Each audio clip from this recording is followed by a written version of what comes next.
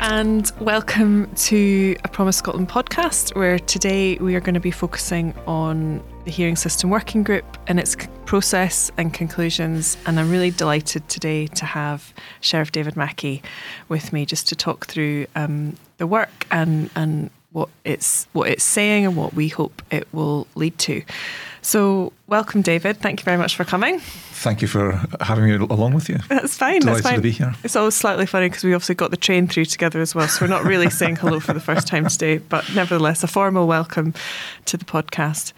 So before we jump into the depths of the work of the Hearing System Working Group and the process it went through and the conclusions that it has reached, could you just tell us a little bit about your professional background and why it was that you were keen to get involved in this work? Yes, I'm a lawyer and I've followed a very orthodox career. I was a solicitor in general practice. I then went to the bar. I became an advocate. So my focus was on court work, but it was very much civil court work, personal injury. Towards the end of my time at the bar, I was involved in some high court prosecution work, which brought me into contact with the world of criminal law. But then back in about 1999, I became a part-time sheriff, and very soon after that, a full-time sheriff. And since then, I've been a sheriff. I was a full-time sheriff until 2019, and I'm still sitting as a part-time sheriff. But for 15 of those years, I was the sole resident sheriff in Alloa Sheriff Court. Apart from being some of the happiest days of my professional life, it gave me an opportunity to develop my own style of judicial practice. And in that role, being a sheriff and the primary sheriff in Alloa Sheriff Court, what was your interaction with the children's hearing system in that area in Clackmannanshire? What were you dealing with that was coming through the system, as it were, from the children's hearing system? The sheriff is part of the children's hearing system. As a sheriff, I would deal with cases where there were disputed grounds for referral. So if the family or anybody disputed the grounds for referral that the report was relying on, the children's hearing would send it to the sheriff, and I would have to hear evidence and make a decision whether grounds had been established or not. So that was one type of case. And the other main type of case that would come my way was appeals from the children's hearing. About 4 or 5 times a year, I would have a very challenging task of dealing with applications for child protection orders, almost invariably out of hours, and almost always to make an order to remove a newly born baby from its mother. And I always find that quite challenging. Yeah. So those are the things I did, and it was some of the experiences around that have motivated me to get involved in this project.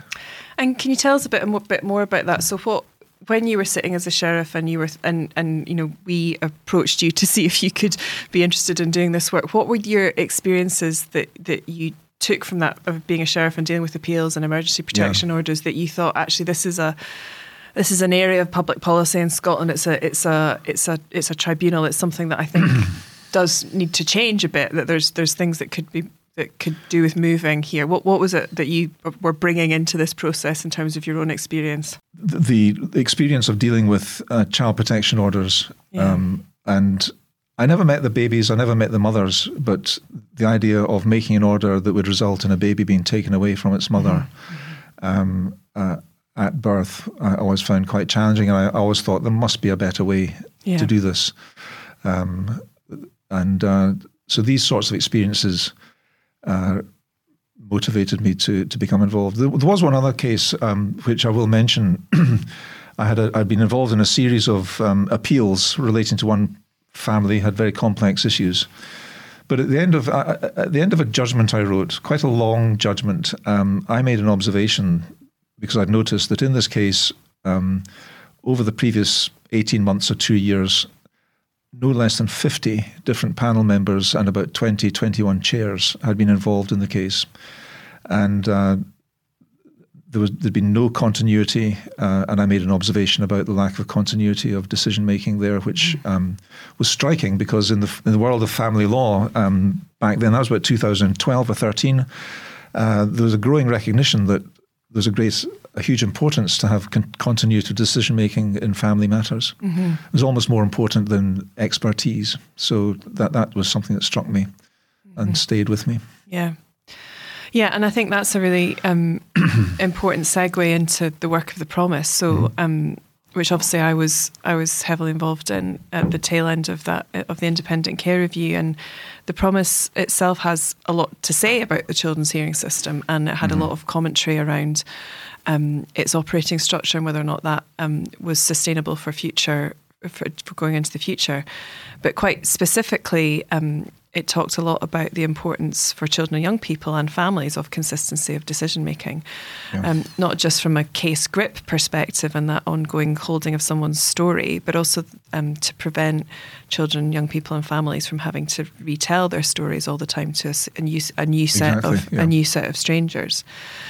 So, just to give a bit of background on the hearing system working group itself, and then perhaps David, you can take us through a little bit of the process. So, as I said, the Promise had quite a lot to say about the children's hearing system. And then as the Promise Scotland was set up as an organisation, we think very carefully about particular areas that we're going to jump in and do a lot of work around. And it became clear that it was important for us to take on a role in facilitating a redesign programme around the children's hearing system, supporting organisations in and around that to come together and to look at what can change now and should change now, and actually what needs to go on to develop into perhaps more legislative change down the line. So that was brought together with CHS, who recruit, train and retain panel members, and with SCRA, the Scottish Children's Reporters Administration, who hold the administrative function of reporters in Scotland. And through that process and that coming together, we also realised that we needed an independent chair to do that. So you very kindly agreed to take that on, David, with our support. And I just wonder if you could just for those listening into this, could you just tell us, it has been a process that started in October 21 and is going to conclude in May of this year. Could you tell us a bit about what that process has looked like in getting from then to here? Yes, certainly. As I've said to you many times, when I was invited to do the job, I had this preconceived notion about how these things happen. I thought, well, that's fine. We'll prepare a consultation document and we'll send it out to stakeholders with questionnaires, get the answers and write the report. And that'll be that. But it was nothing like that. What has actually happened has been a process of collaboration. I'll explain more about it in a moment. But I'm a complete convert. It's been fantastic. So we started as a working group. We had some sessions trying to decide or identify what were the main issues that we had to address. And we devised a thing called an issues list. And we had 52, I think, issues that we identified. These are questions, points that we felt had to be addressed by the working group, and that became the focus of our work. But around that, we then started on a process of collaborative design. There were three sort of elements to it. We started right at the beginning with an open kind of webinar for anybody who's interested to participate and get a sense of what the work was going to be. In May last year, there were a number of sessions with particular stakeholder groups who had sessions with the design team. And the design team I'm referring to is the Office of the Chief Designer of the Scottish Government. It's a slightly Orwellian-sounding title, but they are a fantastic group of very energetic and very clued up facilitators. I think there's some quite serious psychology behind this collaborative design concept, but they were fantastic at just getting people to think outside the box, and they worked with those teams of stakeholders. But then perhaps the most important part of this process was that we created 3 design teams. And when you go into one of these design sessions, it's a bit like going into a primary school class. There's stuff on the walls, there's stickies, there's plasticine, Lego. But without going into too much detail, they would put a big sheet on the wall with, on the left-hand side, the beginning of the process, and the right-hand side, the end.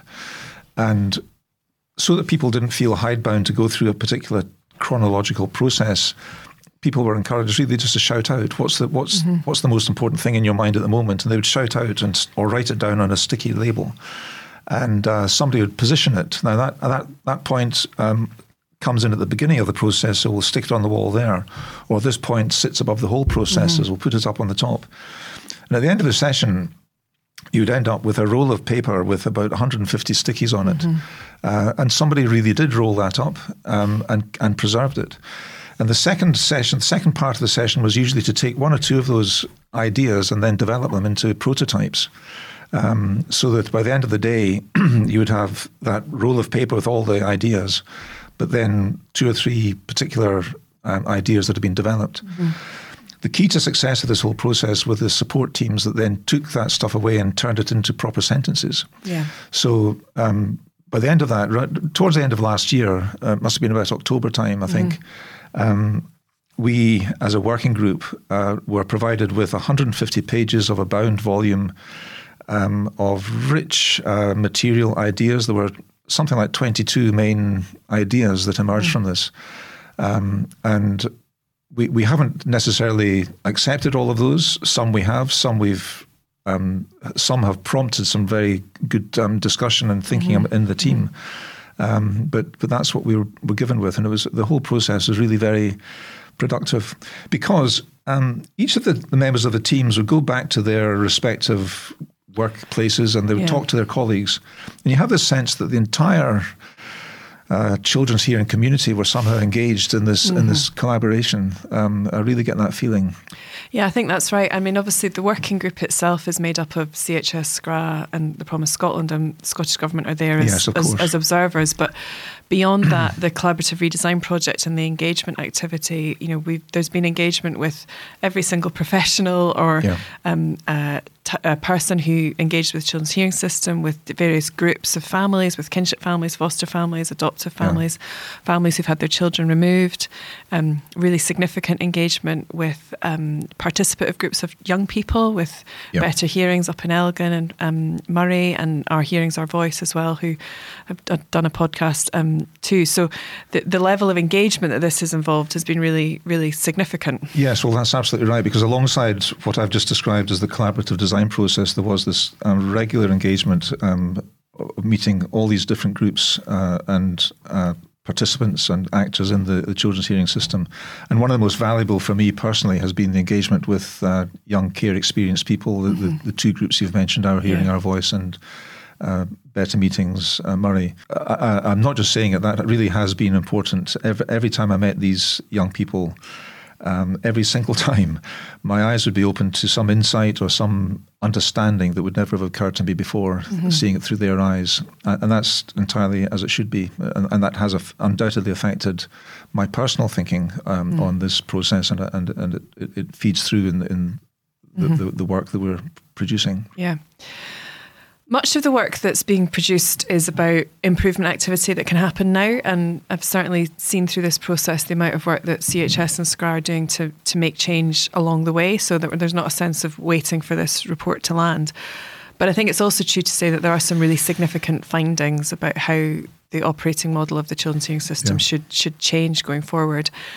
And I just wondered if you might be able to outline just perhaps 3 of those now, so that we can just have a bit of time unpacking why we've got to where we've got to and what change will look like in the future. So I think the first one that we wanted to talk about was the whole concept of a non-adversarial forum and the children's hearing system being inquisitorial in nature. I'll let you just dive straight into that one, David. Well, I will.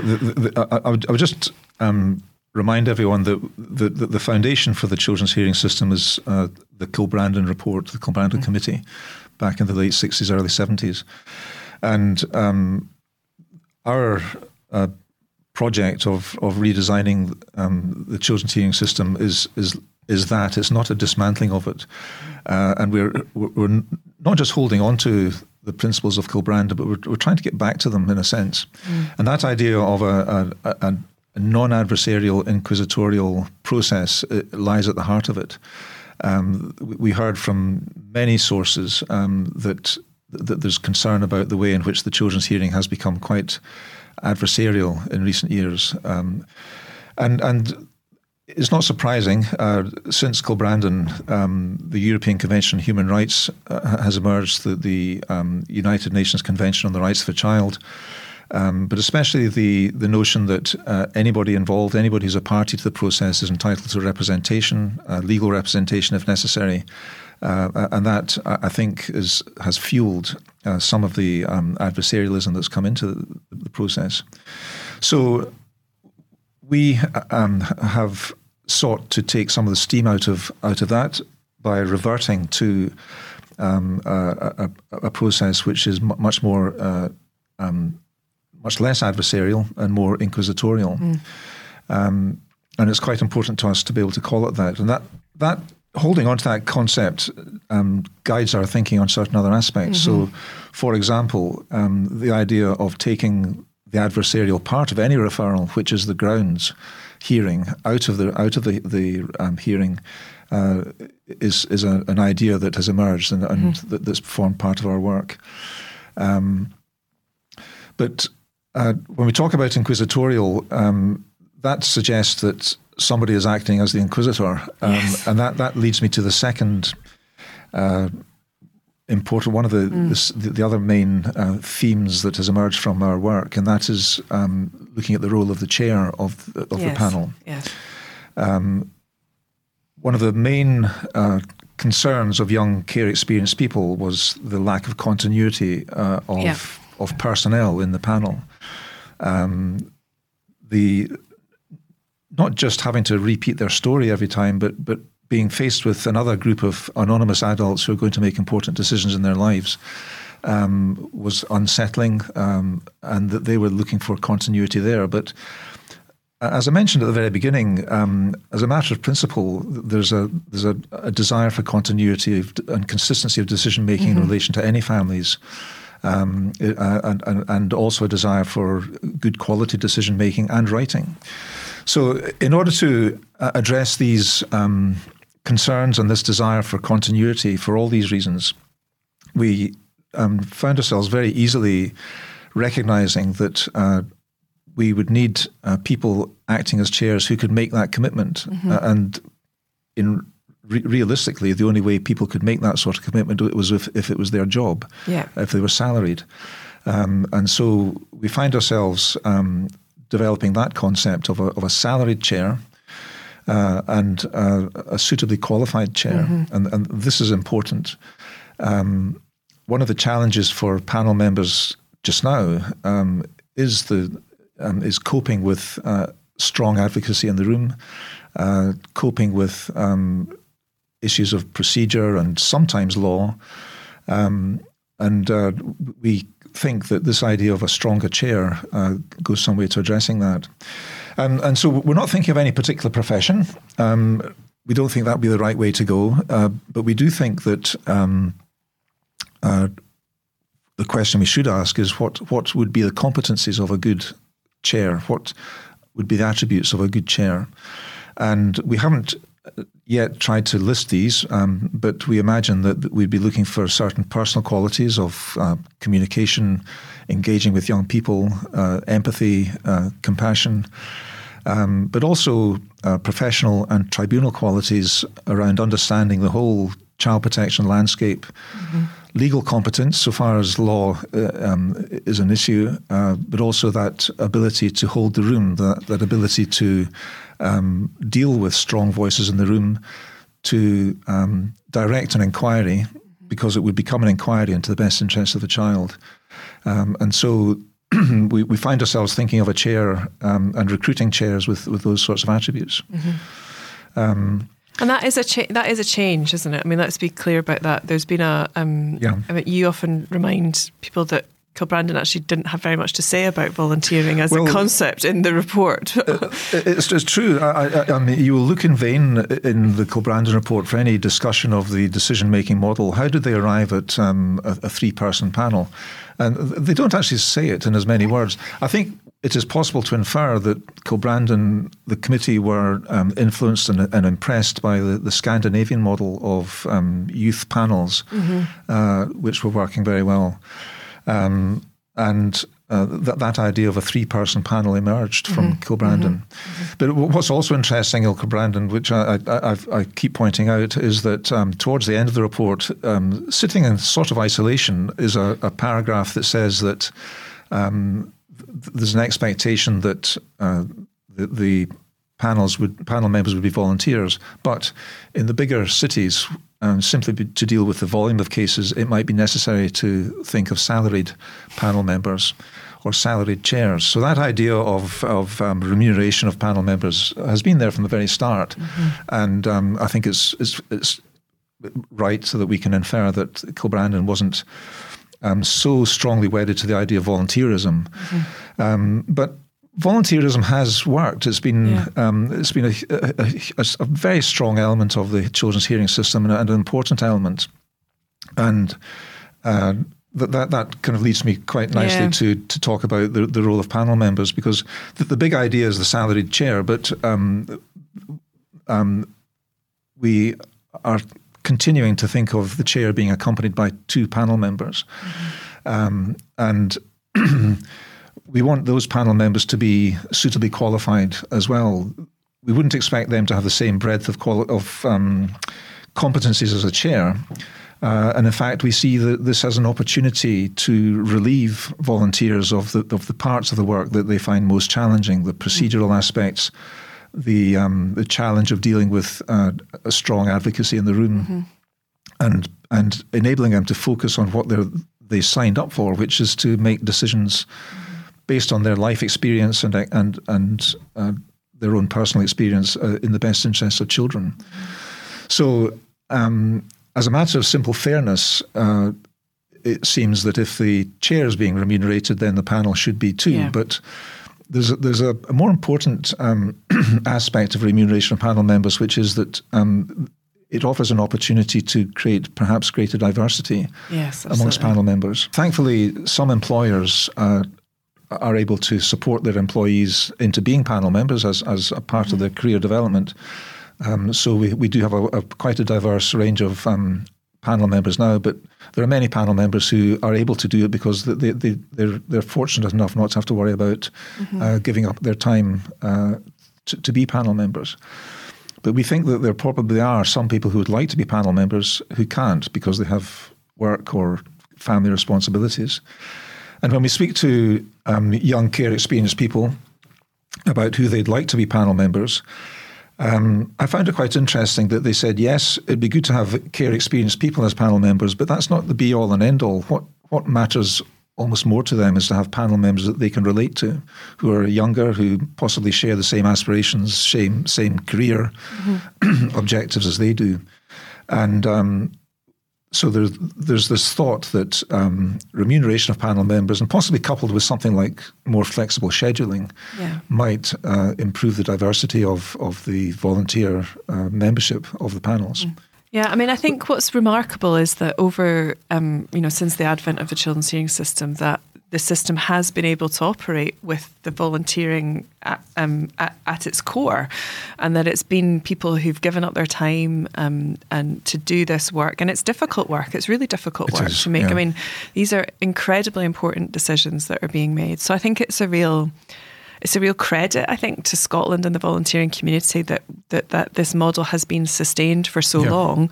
But it's also just the right time to really look at it and say, what of this do we want to preserve and keep and enhance? Yeah.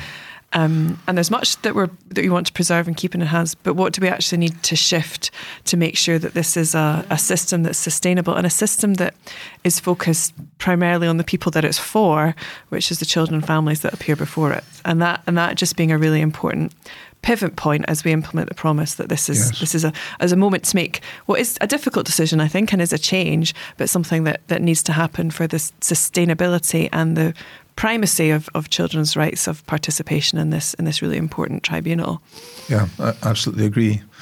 One other important realization that's emerged from our work is the importance of the child's plan. Yes. Because we want to get away from the idea that the children's hearing is somehow a new phase of decision-making in a child's life. It shouldn't be. It should be a continuation of what's gone before. And our report will have a very strong statement at the beginning, quite a long statement, setting the scene and setting the context in which the children's hearing sits. The children's hearing is not the child protection landscape. It is part of it. And the real benefit to children and families could and should happen without a referral to the children's hearing. We don't want the children's hearing to be seen as a last resort, as a signal of failure. A punishment. Yeah. You're going to the hearing. Exactly. Yeah. For some children and families, it is absolutely the right thing to happen and needs to happen. But it should never be seen as a sign of failure or as a last resort. So we would like the idea that children arrive at the children's hearing with a child's plan well developed. It doesn't happen just now, but I think we've recognised the importance of the plan and the importance of developing a plan. And that should run as a golden thread through the whole process, so that instead of being that piece of paper that panel members find at the bottom of the pile and the sheriffs find at the bottom of the pile and they're not really sure what it is, it should sit on top, and their thinking and their decision making should be influenced by what's in the child's plan and how to improve it and make it better. And that same plan should run right through the implementation of any order by the hearing, through to a clear exit. Too many children languish in the children's hearing system, and we've recognised the importance of having a clear exit plan, and that should be part of the child's plan. Yeah. So that, if we hold on to that idea of the child's plan, it actually becomes a bit of a glue and a guide to some of the other processes that are taking place. For example, there are often parallel proceedings going on, or processes through the looked after child review or child protection planning meetings and so forth. And we are seeing ways in which the children's hearing can collaborate more with these groups rather than seeing them as some kind of separate process going on independently. I think that's right. And then I think the question then in relation to the child's plan and what happens at the hearing is what parts of the plan need to become part of the order? What needs to be put on a more solid statutory accountability footing, so we can be clear that those particular aspects are going to receive a level of scrutiny at review hearings and consequent hearings that come afterwards. That's right. I think it is probably just important to note at this point that it's fair to say that post-pandemic, the cost of living crisis, what's happening in children and family social work across many public services at the moment is that people in those roles feel pretty scunnered, and that there's a lot of anxiety, I think, about words like accountability and implementation of orders, and a worry that what might happen here might lead to increased scrutiny for a social worker standing in front of a panel. And I just wondered if you wanted to touch on that a little bit, just around about what you're seeking, what you're seeking to achieve when we talk about accountability for a child's plan and a child order. What in your mind would that actually look like and feel like for professionals coming into that room as well? Yes. Well, this is an area where it's a brilliant example of how we've learnt from engagement with groups. We've learned so much from talking to social workers alongside the collaborative design process that we've been undertaking. Too often, social workers find themselves as the target of criticism if an order is not being implemented or for some reason it's gone wrong. But very often it's because of a lack of resources, or because some other agency such as health hasn't met the need that was identified by the Children's Hearing. And so as a result of these conversations and thinking around this issue, we've been looking for more collaborative ways to address problems when they arise. I mentioned looked after care reviews. These are multidisciplinary groups of experts. They're usually a pretty talented group who are there as a potential resource. And we see the opportunity here of the Children's Hearing drawing on that expertise when a problem arises. I think it's important to set the scene slightly. I'll try not to get too technical about accountability, but at the moment, in the current system, the main way in which implementation authorities are held to account is through the national convener. He has a role in, and I think it's called enforcement. That's the expression that's used in the legislation. So he has a process that he can start to enforce an order. But it's a bit cumbersome, it's a bit heavy-handed, and doesn't necessarily meet the immediate needs of a child whose order is going wrong. Absolutely.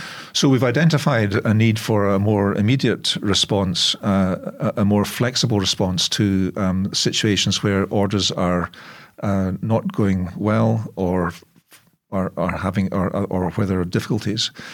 And so we imagine creating a process whereby the child, the family, or others, teachers, health workers, could draw to the attention of the chair a situation that might not be working very well, and the chair having a discretion to decide whether to do anything, whether the situation can be resolved by some emails and correspondence, or whether it's sufficiently important to necessitate a review hearing and for calling for a review. And as part of that process, we imagine the hearing being able to draw on that expertise that might lie elsewhere in, for example, a looked after care review.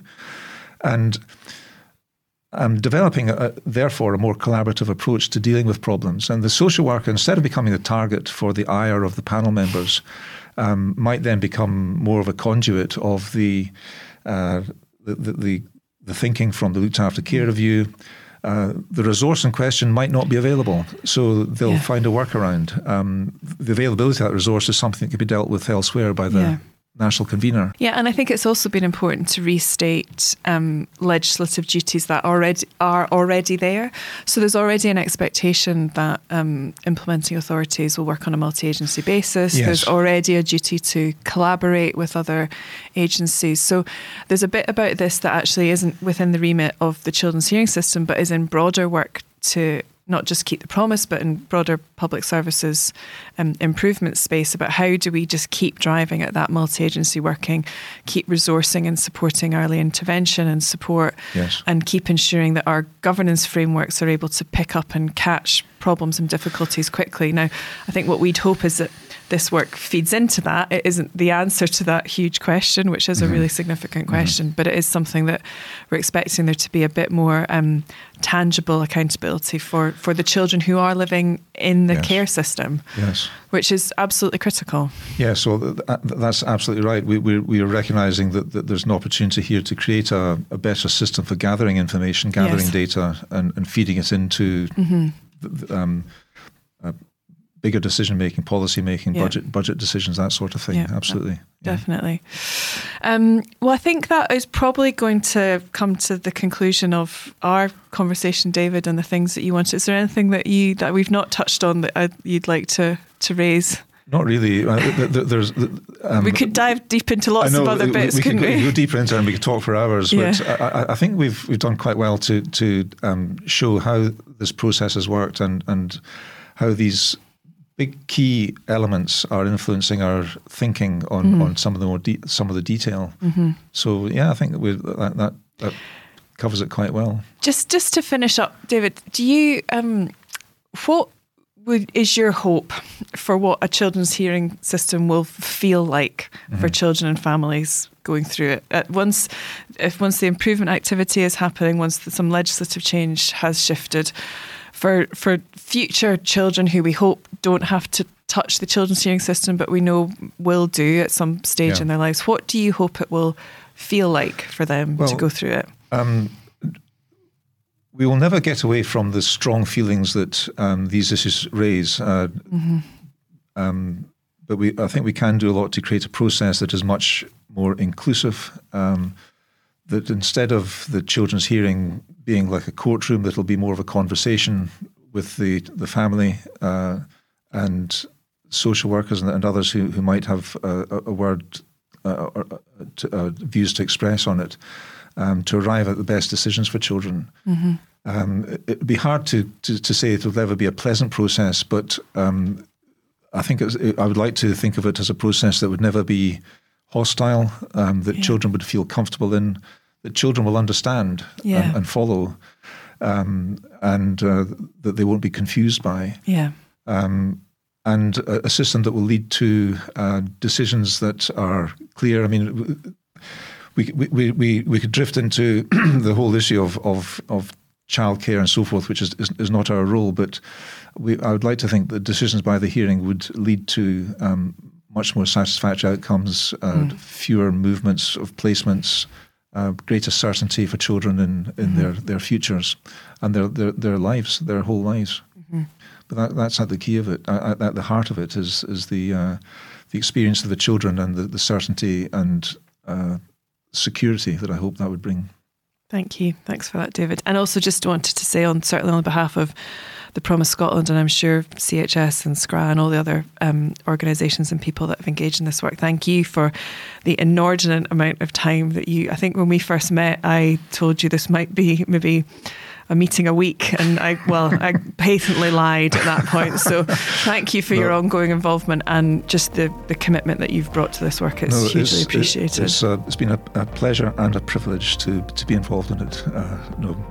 Been very happy to be involved. Thanks. Well, thank you very much. And obviously we're going to keep going with other Promise Scotland podcasts about key areas of work, so do keep giving in your feedback and thoughts. They're always very welcome. Thank you. Thanks very much.